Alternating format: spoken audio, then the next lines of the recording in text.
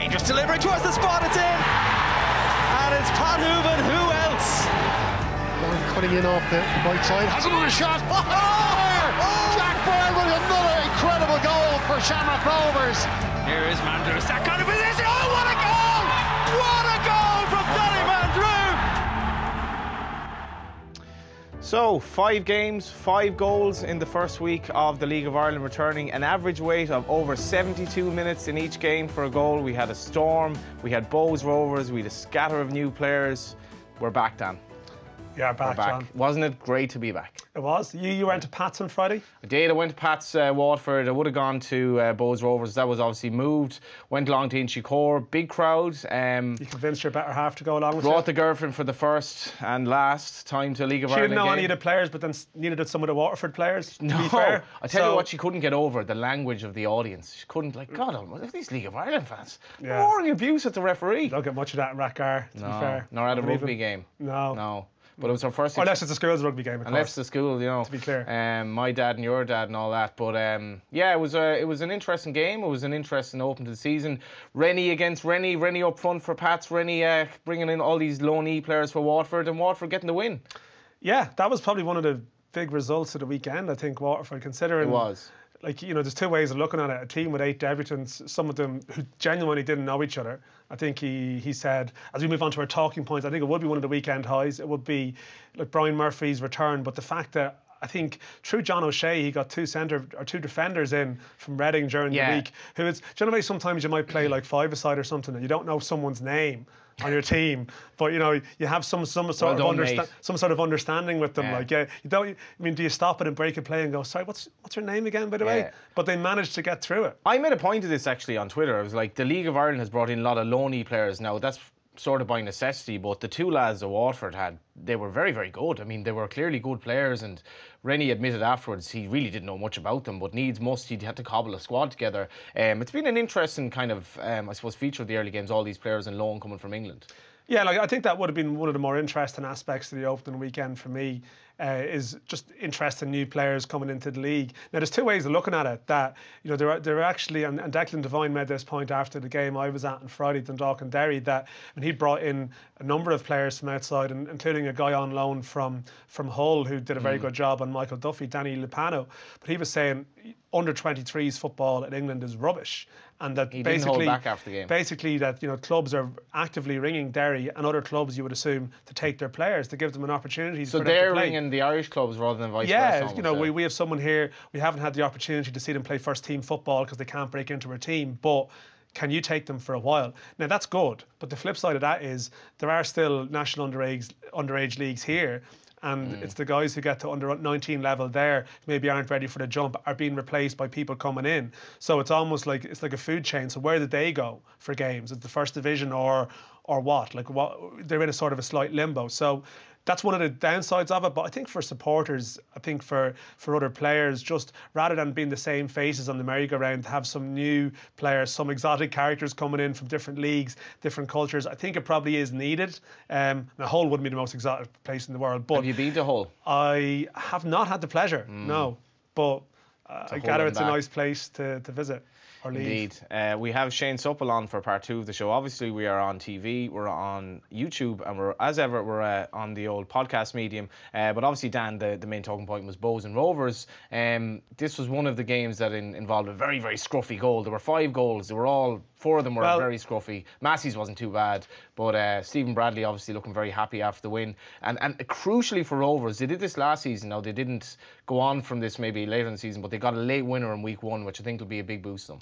Well, look, it's on our list as daily event debacle. So really, you can talk about the game all you want, but I just thought as an opening weekend highlight, it was pretty disappointing. Now, no, there's the mud-splattered celebrations from Aaron Green, but the game couldn't be televised live because of the weather. I mean, it shouldn't have been moved from Friday night in the first place. I know a lot of people were looking forward to watching it on Saturday. They couldn't.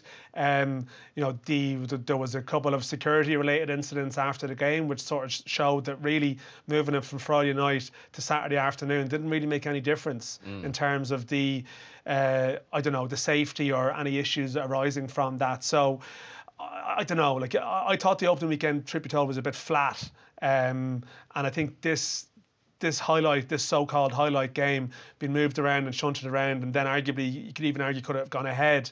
It wasn't ideal. There's the dugouts there. There was high winds before the game. Under 17s were. They were using under 17 players as make weights. This was the replacement dugout. Now I must say, when the game started, like, it was playable. It's fine. But it got worse. But you sort of wonder, if we didn't have such a congested fixture schedule coming down the line, would the authorities decided, listen, we can't show this on TV? You know, could we maybe just hold this one off? I mean, there's not a massive travel inconvenience aspects with it. It's not as if one team has come from Cork or come from Dundalk or whatever. You know, it's supporters have had short journeys to make, and I think I left home around 12:30 for a 2 p.m. kickoff, nearly thinking it wouldn't have gone ahead.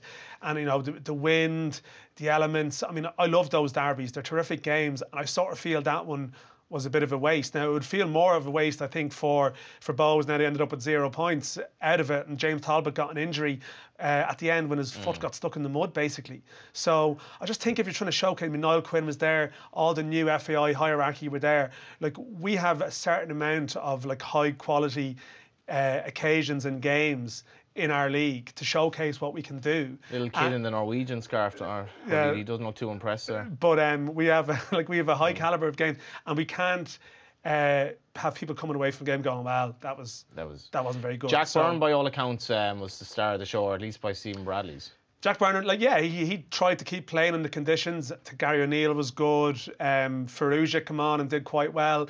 I mean, even from Bohs, there was some good individual displays. I mean, Chris Twardek was decent for a new signing. But again, like, to analyse the game in any great depth, I mean, it was just a battle on a pitch that's probably going to be ruined now for a period of time. You were talking to Detzer afterwards. It was a battle that he would have loved. Derek Pender, he would have relished it. Yeah, he would have, like the early stages of, like, Saving Private Ryan, where it's just bodies and, like, everything. He would have, like, relished that sort of challenge. Yeah. But I mean, beyond that, I don't know. It just left a bit of a sore feeling. But I mean, it was 1-0. We have a sort of goal famine as a general team. I mean, it was like the old Northern Irish sports results that they would read out after the match, except it was 1-0 replacing 0-0. Yeah, that looked a dreadful game in Turner's Cross by all accounts. Corners and mistakes. That was the team. Corners and mistakes.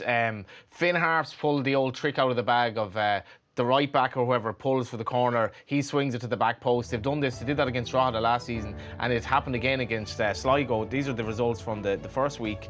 Obviously that win for Finn Harps, just a massive start for Ollie Horgan, because I've been saying, Dan, like, I don't think Harps going to get relegated, but I'm not sure who will. But that's the problem. I mean, Cork... Isn't there a lovely look at this table? There's 1-0 everywhere.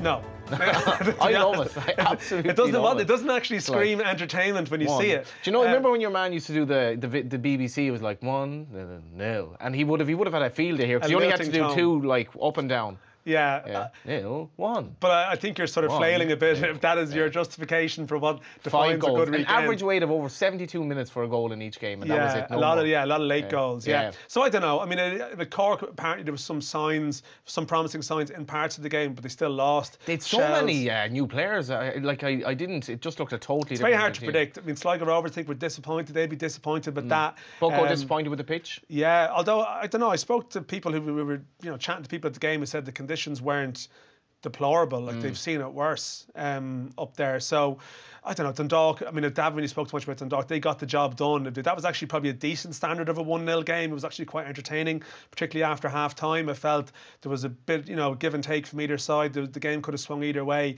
and they were good. What do you make of Derry, actually? Derry decent. I think Derry, as much as they've lost Parkhausen Jr., Tim Nielsen come in, Norwegian striker, looks like he'll cause problems. What was our Nielsen rating for week one? Nielsen rating, we go for 7. Yeah. Decky was talking like he'd found this unbelievable striker after the game. I was like, hold on, Decky, he hasn't even scored yet. Well, I mean, it's early days, but he seems confident. If any part actually suggested he'd been on their radar as well. So even, I mentioned Lupano, but even Conor McCormick, Conor Clifford, good players. But I mean, Sloggart was decent for Dundalk as well, and no surprise, they're going to be fine. Lots of chat about Cammy Smith. Yeah, he was good. I didn't think he was outstanding. I thought at times they were actually struggling to find a way to get him into the game, and Conor McCormick stuck pretty tight to him, and at times the dog had to just clip it long, and it wasn't necessarily like free flowing at times. But he comes with a great pedigree. He's meant to be a smashing player from people who've seen him in full flow. So I would assume that will come to fruition over time. And of course, the main aspect of the whole thing is that the First Division returns on Friday night after a wait of many, many months. Exciting times, Dan, if you're a Drogheda United Go United fan. It's great to be back. Only a week ago, we didn't really know what the fixtures were. Shamrock Rovers, the second, are there. So the second tier Shamrock is back. Rovers, well, you need to think of an acceptable name. Shamrock Rovers 2. Shamrock Rovers 2, yeah. But they're not there. It looks like they are going to be in it. I think the First Division teams are going to basically play them under protest, effectively. And Longford are up first on Saturday. Yeah, I mean, Drogheda, I think, are the team still in the box seat. I mean, they've been the outstanding team over the last couple of seasons in terms of performance relative to resources. And I do think they've brought in a bit more experience this year, a bit more know-how. You know, Derek Prendergast, people who sort of know the terrain, and it might just be their time. You're going to say it's Galway's time, I'm guessing. But yeah, it's just great that it's back. I suppose as somebody who would follow a First Division team, it's disappointing that as much as, you know, the coverage is going to be down, it's still there are a lot of very good players there, and I think the exposure just sadly isn't there, and that's what disappoints me. I think you know, we could, even if we had like an online goals roundup or something like that, you know, there is a lot of quality there. There is good players. I mean, as I said, facilities aren't always the best thing to showcase. You can say that about the Premier Division 2 as well. That's the only slight problem. After the break, Shane Supple, the former Bohemians keeper, is going to talk week 1.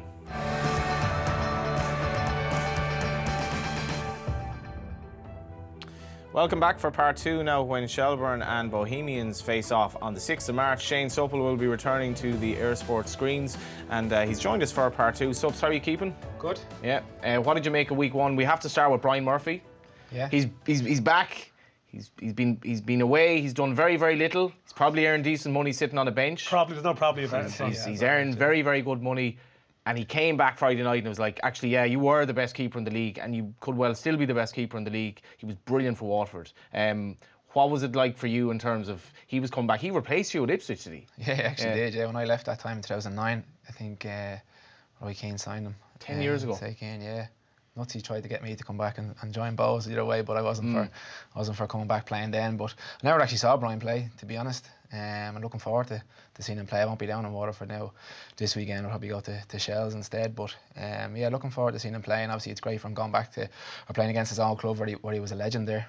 The great thing for Rennie, Dan, as well, Rennie's trying to cobble together a squad, and he's probably like you don't really need the cash. Just come down and you can actually play a few games this year. You know. Is that a semi-impression there? No, it would be hard to really like. But he was basically. I think he had family reasons for wanting to come back, and he's from the area, which is helpful. You know, I mean, that's obviously a selling point. I think there might be other clubs who would be still thinking, you know, could we have sort of pushed the boat out there a small bit, because it is a strange one. Like, his career arc has been unusual. It's very hard to have a go at him for what he did, because I mean, it's very easy for us to sit here and sort of, like, you know, and judge it. I mean, he was professional. Yeah, of course. He turned up for work. He did his job. If you were called on, he played. He didn't. Yeah, like around 10 years ago, before he left, he actually did say, if I want to go back to England, I want to play, because he'd been away before.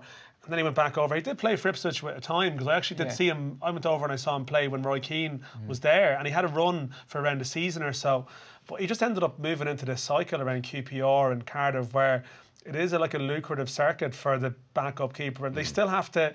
I mean, I'm sure, you know, when you're a keeper, you know, your day-to-day training and your rapport with your number 2 or your number 3, like, you still need them to be coming to training with the right attitude, and they have something to do. But at the same time, I mean, it's definitely a decision that someone takes at a particular time to say, you know, this is too good for me to refuse, even if it doesn't necessarily mean playing.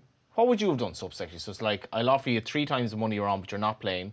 Or I'll offer you, you know, whatever you were on. I wasn't playing at the time. Yeah, but you weren't on 3 times the money. Yeah, no, it's like, for me, you know, even when I came back, certain teams playing GA or that, even playing with Dublin at the time, I wasn't playing. So after that year, I stepped away because I knew I wasn't getting in near Cluxton. So, like, I want to play games. It's a short career. But again, I'm never going to judge anyone on that. It's each to their own. And it's, you know, I wasn't in that situation where, you know, you're earning, you know, serious money. So who knows? But I'd like to think I would have looked to play more, so whatever level that was at. But again, I wouldn't judge anyone on it. It was a worrying moment, obviously, for Bowes in the Rovers game, that Talbot basically got badly injured, or at least he looked badly injured in the goal, and he went off the pitch in crutches. So I don't think it's quite as bad as it might have been. No, it's not. I don't think. A couple of weeks probably, and I suppose they're lucky enough as well. They've brought in a good backup this year, and Stephen McGuinness, who's, you know, very experienced as well. So they'll have him. He'll step in, and, you know, he could end up holding on to the shirt for a while. But yeah, it wasn't good at the time. I actually didn't realise. So as soon as the goal went in, I left the ground. So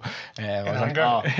Well, And then just went. Yeah, before it all kicked off, thank God in the end. But yeah, I was talking to James later on about it to see how bad it was. But he was getting scans and they all were clear, I think. So it's just a strain. What about the big man Aaron Green in his ear telling him he was going to drop one? A bit of history there as well, which I quite liked. Yeah, well, obviously last year James said a few things that probably in hindsight he wished he didn't say, and gave a bit of ammunition to the Rovers fans and players. But yeah, it wasn't a great day for keeper anyway. I was watching. What did you make of it?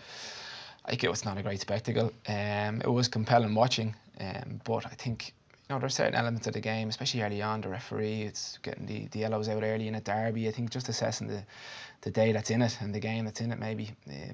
It ruined Keith Buckley in particular, his yellow card early on. It kind of just ruined his game for him because he couldn't play his normal game, getting stuck in. And Jack Byrne, ran the show for much of the first half.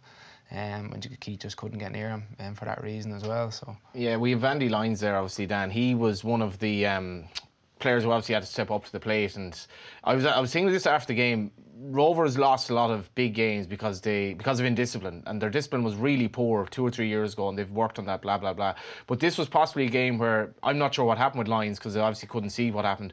But the inexperience of maybe a player to get 2 yellows. Like he got a yellow for diving early on. Now I was quite close to the incident. It was one of those ones where I can probably see why the decision was made, but there was early yellows being given. I thought his momentum was probably taking him down anyway to a degree. It wasn't a penalty, but anyway. He looks there like he's accepting the situation. Yeah, like he was. The second one I thought was a yellow. Yeah. It was a foul on Graham Burke and he caught him, and it was one of those ones where, yeah, I guess if you're on a yellow and you're a young player and you pick up a second one, you'll just say it's inexperience. But I think it was, conditions, a few things. Like he's a great talent. Lyons. It's actually going to be a big year for him because he had proper interest over the winter, didn't go away, but is probably one of those that is very much going to be on the shopping list for clubs that are coming over. He's a young right back with great overlapping ability and the potential to be a very good player. I wouldn't be going to 10 of them for it. Like he's probably learned something from it, but it wasn't, a sort of he let his team down sort of type thing, but like Bohs, I mean, it is still a recurring theme with Bohs that they are still reliant though on those younger players. Although their squad is deeper this year, they're still relying on young players to become more consistent across the season if they're going to challenge. And I mean, you mentioned earlier, Derek Pender wasn't involved. This man here has stepped away. Like that experienced core in the dressing room, you are reliant on Bucko probably now and Rob Cornwall and these players, because otherwise, I mean, Danny Mandry was on the bench. He wasn't. What's going on there? Actually, that was the one thing that surprised me. For whatever reason, he wasn't picked. I don't think Danny's had a great pre-season by all accounts. Some of the games I've seen and that, so I think that was probably the reason. That's got to be mental in some shape or form. Because you can look at he's a young lad, and last year, got a lot of plaudits. Last year, maybe coming in as a bit of a hangover from last season. So Chris Forster didn't start for Pats either, which was another sort of talking point. Chris had his own issues last year as well. So there's a lot of quality in the league. But some of these kind of marquee players or, luxury players, if you want to call them that, there may be surplus to requirements at time for certain games and that. And, obviously the conditions wouldn't. They brought Danny on late on in the game and he just came on. Andy Lyons gets sent off. So you're nearly better off taking Danny off the pitch then because it's a totally different aspect to the game for Bohemians then. So it's just, picking the players in the game. And Keith obviously felt that Wardy was the right one for that game. You saw both teams at the weekend, Rovers and Dundalk. Did you get any sense of where they're at versus each other this stage? I think it's hard. I mean, like the first game of the season. One of them was playing in all weather, and one of them was playing in a couple of years ago. Just remember, a couple of years ago, Dundalk and Bray drew 0-0 in the opening weekend of the season. Dundalk scored a record amount of goals that season. I think Bray conceded a record amount. I actually backed Dundalk that night. Yeah, well, they were in trouble from that point onwards. Yeah. So I'm wary of opening day, making a definitive judgment off the back. Can I get your definitive judgment on week one anyway? Well, no, I think they are going to be the two challengers. I think the one thing that was noticeable about both games really, Dundalk, again, they were missing 5 players. I think on Friday they were still able to bring on Jordan Flores, bring on Will Patching from Man City.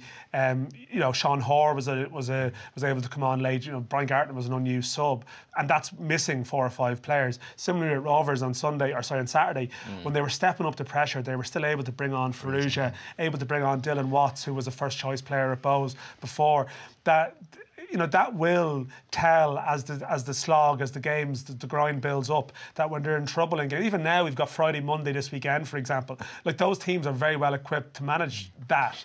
others will find it a bit harder to do so. That's the thing as well. So Bows have to make the trip to Watford, or obviously Bows could suddenly have quite a wobbly start to the season. They've lost their first game, but Watford is going to be a bit of a challenge as well on Friday night. Especially after the result they had on Friday night, which we probably weren't expecting. Expecting maybe Pats to come out on top there at home, but Water will take a lot of momentum going into that game, and it'll be a full house, you'd imagine, down there on Friday.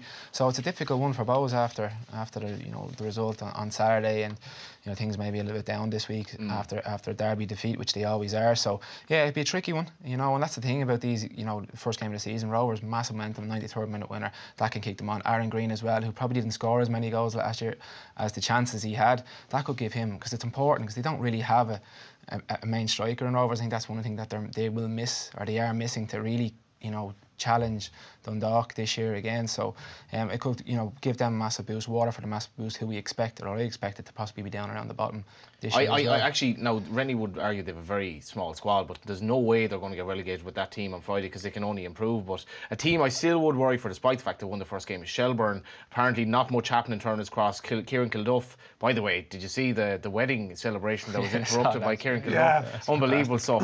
Check it out on YouTube or on Twitter if you haven't, but I really fear for Shells on Friday against the Dundalk. I think it's Shells, though. Talca will be rocking now, having said that. Yeah, absolutely. But Shells, a lot of the games last year, 1-0 wins.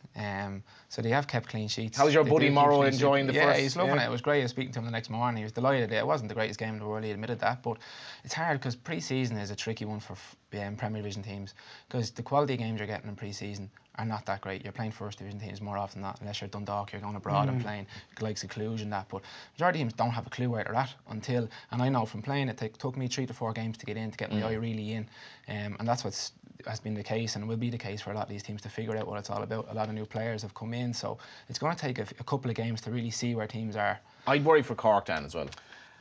I understand it. I do take your point. There is no outstanding team that's going to finish bottom. I still think, Harps won at the weekend. They've got some good players, but they are very part-time outfit. And I still think when you get to that run of games, when you have X amount of games in 24 days, and they have to travel, they have long journeys and stuff, that's going to be difficult. Cork, I just don't know. They've got a Tal on Friday. Yeah, Cork, and then they played Dundalk on Monday. So they could easily end up with 0 points from 3 games, and maybe not having played that bad in any of the matches. But he's taken a punt on a lot of players from outside the league.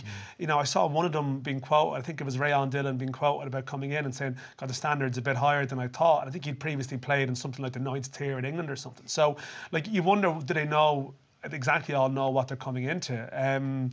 Now, they sit at a big crowd at the weekend, and people will stick with them to a point, but it can be pretty volatile in Cork too. And if they have a big run of games, I think he's more likely to come under pressure, Neil Fenn, than the other managers down there, just purely because of the size of the club that he's in charge of. Regardless of the mitigating factors and budgetary issues, there will be pressure if they're down towards the bottom, that maybe even Rennie and a few others might have a bit more understanding. Ollie Horgan, I think with Cork, it's probably likely to be a bit of a different discussion. And just briefly, so Sligo plays St. Pat's, obviously. Derry and Finn Harps, obviously the big local derby for round 2, and you'd imagine the Brandywell is going to be rocking, because they had a decent performance against Dundalk, even if they lost. Yeah, they've done well against Dundalk down through the years last season. I think they're a bit of a bogey team for them, took a good few points off them. So Derry again, you'd be looking at them, 3rd or 4th this year. You'd be challenging for Europe again. So Decky's brought in a couple of players, Parkhouse and Junior gone. They were a big force last year, and as the season went on, they got a lot more comfortable in the team, and Parkhouse started, scoring a lot more goals in the team. So it's hard to replace those kind of guys, but no doubt Decky has done his homework and got a good side in. So it'll be a tough task for Finn Harps up there on Friday night, definitely. Do stay tuned on for YouTube and obviously for the podcast. But just before we do go on Airsport 1, we are delighted to announce 3 live games coming up in March. Our cameras will be in Dalymount Park on Friday, March 6th for Super Subs. He's back, Bows against Shells in the Dublin Derby. Following night, we'll have live coverage of Sligo Rovers against Shamrock Rovers from the showgrounds. And on Friday, March 13th, Friday the 13th, we will be at the home of the champions to see Dundalk against St. Patrick's Athletic, with Stephen O'Donnell returning to Oriel Park. All of those games are live on Airsport 1.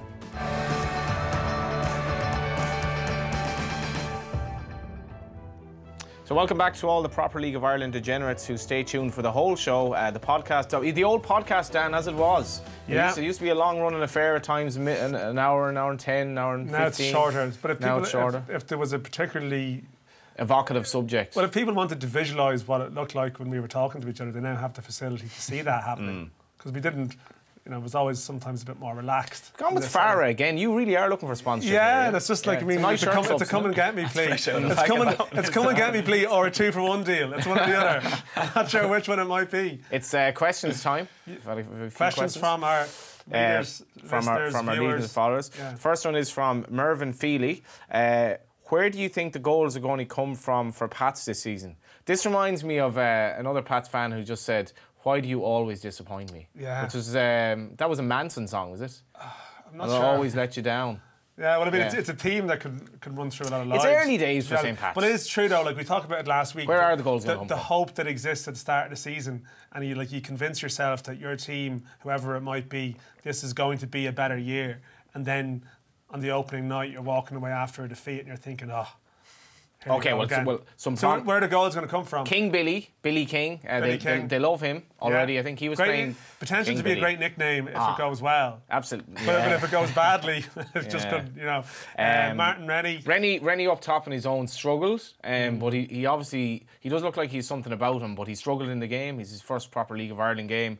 Other than that, I mean, they don't have an abundance of options. Well, Darren Markey, they lost Markey in the warm-up last week. Now, I think he's a very creative player. I really like Darren Markey. And, again, it may well be that they're going to have to spread the goals around rather than rely on this figure. Now, I think they're obviously hoping that Rennie was going to sort of take flight and adapt to the league, but it's very hard. On the basis of one game, you don't think you can make a. He lacks a yard. He definitely lacks pace. That's fairly obvious. But he does look like an intelligent player, and it's going to be difficult for him. The one player who really impressed me was Luke McNally at the back for Pats. I just thought he was absolutely cruised through the game. He's only 19 maybe. I think he's turning 20, but 20. I was looking last week at sort of young players to watch in the league, and that name came up in a couple of places. I mean, Tim Clancy, who had him at Drogheda last year, pretty much thinks he's going to be the best player in the country, or the best prospect in the country, I think, by the end of this year, which is a big boast. He's a versatile defender. He can score. He scored a hat-trick in a game last year from defence for Drogheda. Maybe just stick him up top, Gary Doherty. They're going to do that. He will be. He's so tall. He's going to be.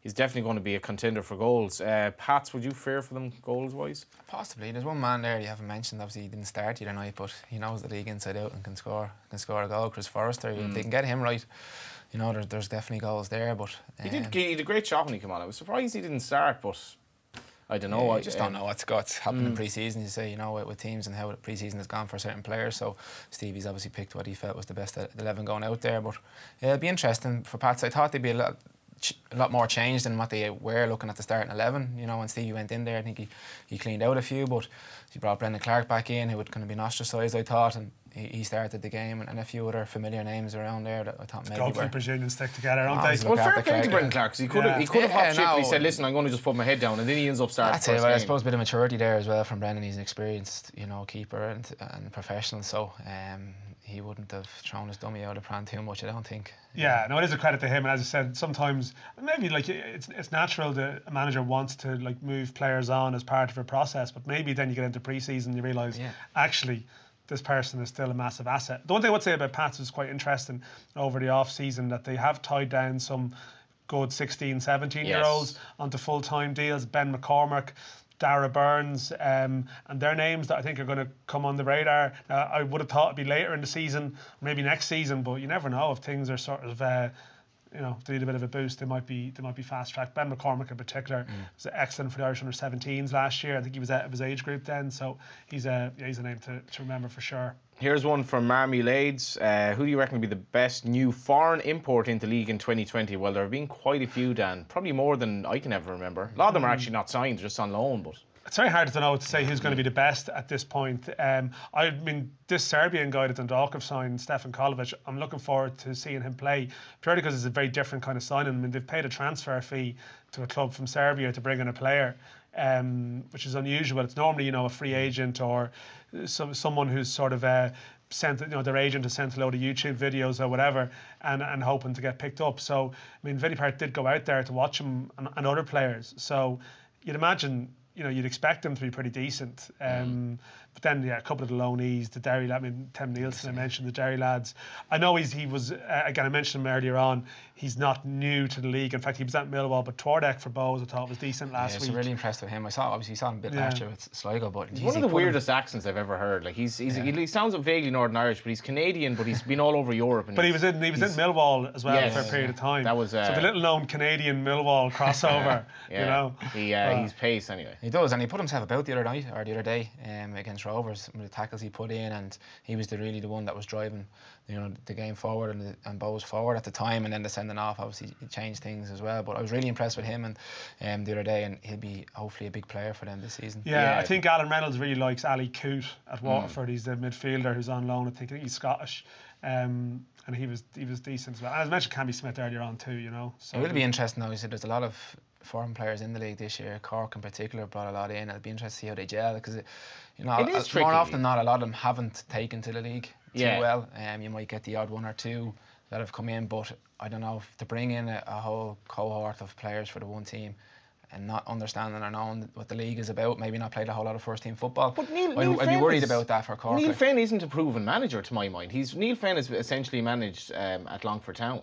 They didn't get promoted. Now, they did fine, but Neil Fenn is an unproven manager, so this is going to be a challenge for him. Well, there's a lot of unproven managers in the league. Ian Morris, Stevie O'Donnell, so it's a big year for those They're lads. even less proven. But it's a different dynamic in a dressing room. I again was working on a piece this week about Derry, that they've signed a guy called Musa Bakayoko, who's basically from the Ivory Coast, last played in Armenia, and basically he's more French speaking than English speaking now.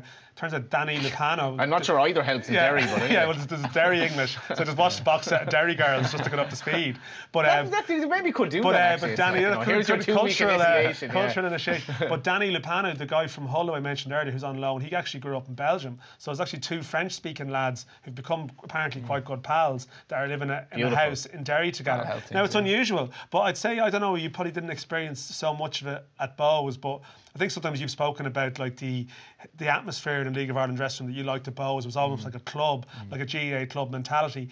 Naturally, it's going to be different if you're bringing in people from different nationalities and backgrounds and who are only here for 6 months. So it's a challenge for the managers, I think, and the players to actually integrate them all in and create in a short space of time. Especially in certain clubs, the regional clubs in particular. I think Derry as well, there's a certain culture maybe up there that maybe not everyone can buy into or enjoys, and typically down in Cork as well, there's a certain, Cork tend to do well when they've more Cork players in the team.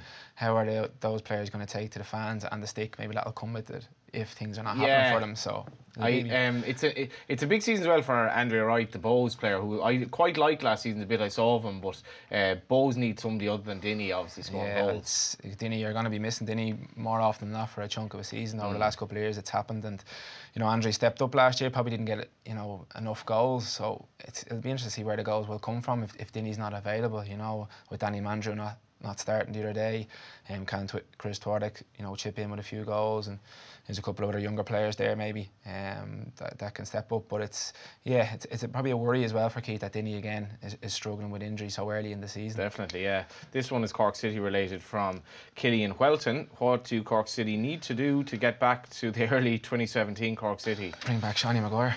Yeah. Well, bring back about 10 players anyway. Some kind of time machine is the answer there, which is not something we can really manage. No, not on it's a rebuilding phase for them, as we talked about it before. Like, it's such a massive club. Still had the biggest crowd last week.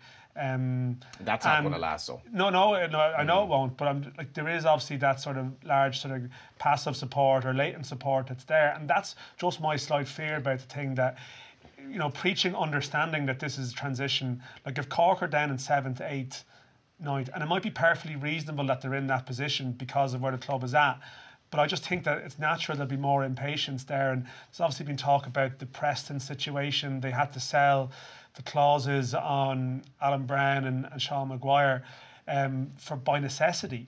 Within a couple of seasons of having won a Champions League. This should never have happened. Won a league and getting the Champions League. This should never have happened. And I'm not saying it's because it's a fan-owned club or because it isn't, but this should never have happened. I mean, there shouldn't be in a situation where they went from, as much as I've criticised John Caulfield in some respects in terms of the way they played, but he had them at a decent standard, a very good standard for most of it. There's no way they should go from that to this so quickly. And they obviously budgeted badly by putting all the Champions League money into the budget. And too many players. Then they signed badly. Like, and it's what's really annoying is that with Brown and Maguire, they actually had good clauses. There's a lot of reporting about, as far as I understand, it's pretty solid that the Brown one was 12.5% and Sean Maguire was 15% above the transfer fee they received from him. So, like, they were really good deals. You know, that was like smart business sense. The people who were there at the time protected the club's position, which is what we're talking about. You should be doing now with players that go. And okay, they've had to do it. I don't think they had an option but to do this now. But that's just so bloody frustrating, because it's not as if they're a team that's been in the wilderness. They've actually had arguably one of the best decades in the history of football in Cork, which is pretty turbulent as it is. And yet at the end of it, they've ended up in this predicament. So. And again, I think with the amount of players they've had to bring in from outside and whatnot, I just fear it could be a tough year for them. And there's I think there's a degree of fan unhappiness down there, which is at odds with the great fairy tale story of the fan-owned club that pulled itself up from the ashes, really. So, yeah, I don't see, to answer sort of that sort of query, I don't know what they can do to get back to it. I think they're just going to have to suffer through a difficult year or two and hope, that they can somehow get going again. But it's very hard to answer it when the Dundalk Rovers, for example, it's hard to see them coming back in the manner that Cork have come back. Yeah, I want to just mention Bow is a fan-run club. There were reports of some of the chanting at the game on Saturday, which disgusted me, quite frankly. Especially in the week that was in it, Bow was on about welcoming refugees and so forth to games, and Rovers doing work with the Provision Centre this week to bring people to the game in Tala. But I wasn't at the game, so I don't know if this were one or two yobs or what it was. But what happened? Yeah, no, I heard it, and it's a handful of. This was obviously aimed at the Rovers goalkeeper. I think some of it was aimed at Alan, unfortunately. Yeah, it was. And it's not good enough. We can talk about an All-Ireland League. We can talk about all this. We can talk about blah. Holding that whole thing back as well, and that's the issue it brings with it. But these people need to be banned from the club. They absolutely need to be banned from the club. They're not fans. And anything like that happens, it's hard to police it because of obviously resources and that, and to manage that. And you say they're not fans though. They could well be fans who think that it's acceptable to. Yeah, no, they're not. They are fans. They may be fans who think it's acceptable to shout sectarian abuse at an opposition player if he plays for Shamrock Rovers. Yeah. Now, this goes on in countries all over the world, but I don't want it to happen in Ireland. No, none of us do. We're trying to bring the game forward now. We're in a position where, things are hopefully looking up, and this is just pulling it back again. Everyone loves bad news, and the media outlets, all that. It's all out there, and it's all the bad stories and what happened. The incidents after the game outside the ground, and that as well. So we don't need that negativity around the place. It's week one, and we're talking about this kind of stuff, and it's not what we want to be talking about, unfortunately. But like, it did happen, it shouldn't happen, and it needs to be dealt with, and the clubs need to do more on that. In a more positive spin on things, just the games on Friday night, I have to say, really looking forward to just good crowds. I think at these games there will coming be. I think Derry playing Harps, obviously we get a good crowd. Derry Harps, I think the Shells Dundalk event, I think could be a really good crowd in Tolka. I'd love to be in Tolka for that game. And Tala, but you're too busy working with the horses. A big away support. You're too much of a mercenary figure. This is it. But a big crowd in Tolka Park. Dundalk as well. It's a fairly handy trip down the M1. But there'll be a big crowd in Tala, I think, and even Sligo St. Pat. I think week Watford 2 won their first has game. the potential, and Waterford, I must say, did a really good. They've made a really good gesture in terms of their shirt sponsor this year, that they've paired up or raising the issue of cardiac care in Waterford, which is a very sensitive issue down there, because there's just not enough provision there for it to deal with that emergency. So I think that goodwill gesture will probably bring some people out there too. So I think it has the potential to be a much better week 2 than week 1, and hopefully with a few more goals. We should mention the First Division as well. Hopefully the teams there can sort of kick off on a positive note and find that having Shamrock Rovers 2 in their division isn't really an obstacle to anything. Nobody cares anymore. I mean, it's just let's people are indifferent to that. I think it's more a case of those First Division clubs need to create a better environment themselves, rather than worrying too much about who the away side is. Who do you fancy to win the First Division? I just think that Drogheda have they've a very good management team there who have managed to keep a lot of their better players and add a bit more experience. And I can see the argument for Galway. I can see the argument for Longford. There's cases that can be constructed, but I think that Drog's sort of consistency, I think it might be their turn. So I'd go along with that. I'd love to see Galway up there as well. Everyone loves a trip to Galway. Well, we do, Great club, Shop Street, great spot. But I'd love to see them up there. It'd be great to have Galway challenging and potentially back in the Premier League. And it's a nice little stadium up there as well, and they're trying to do things right. I know they've had their difficulties over the last couple of years, but yeah, it'd be nice to see them up challenging for a change. It's good to get lapsed fans like Johnny back to Galway, Absolutely, possible. yeah. Absolutely, yeah. Thank you very much for listening and watching week 2. Really looking forward to the games at the weekend and obviously on Monday night. And we'll be back next week on Air Sport 1, on YouTube and on the podcast as ever.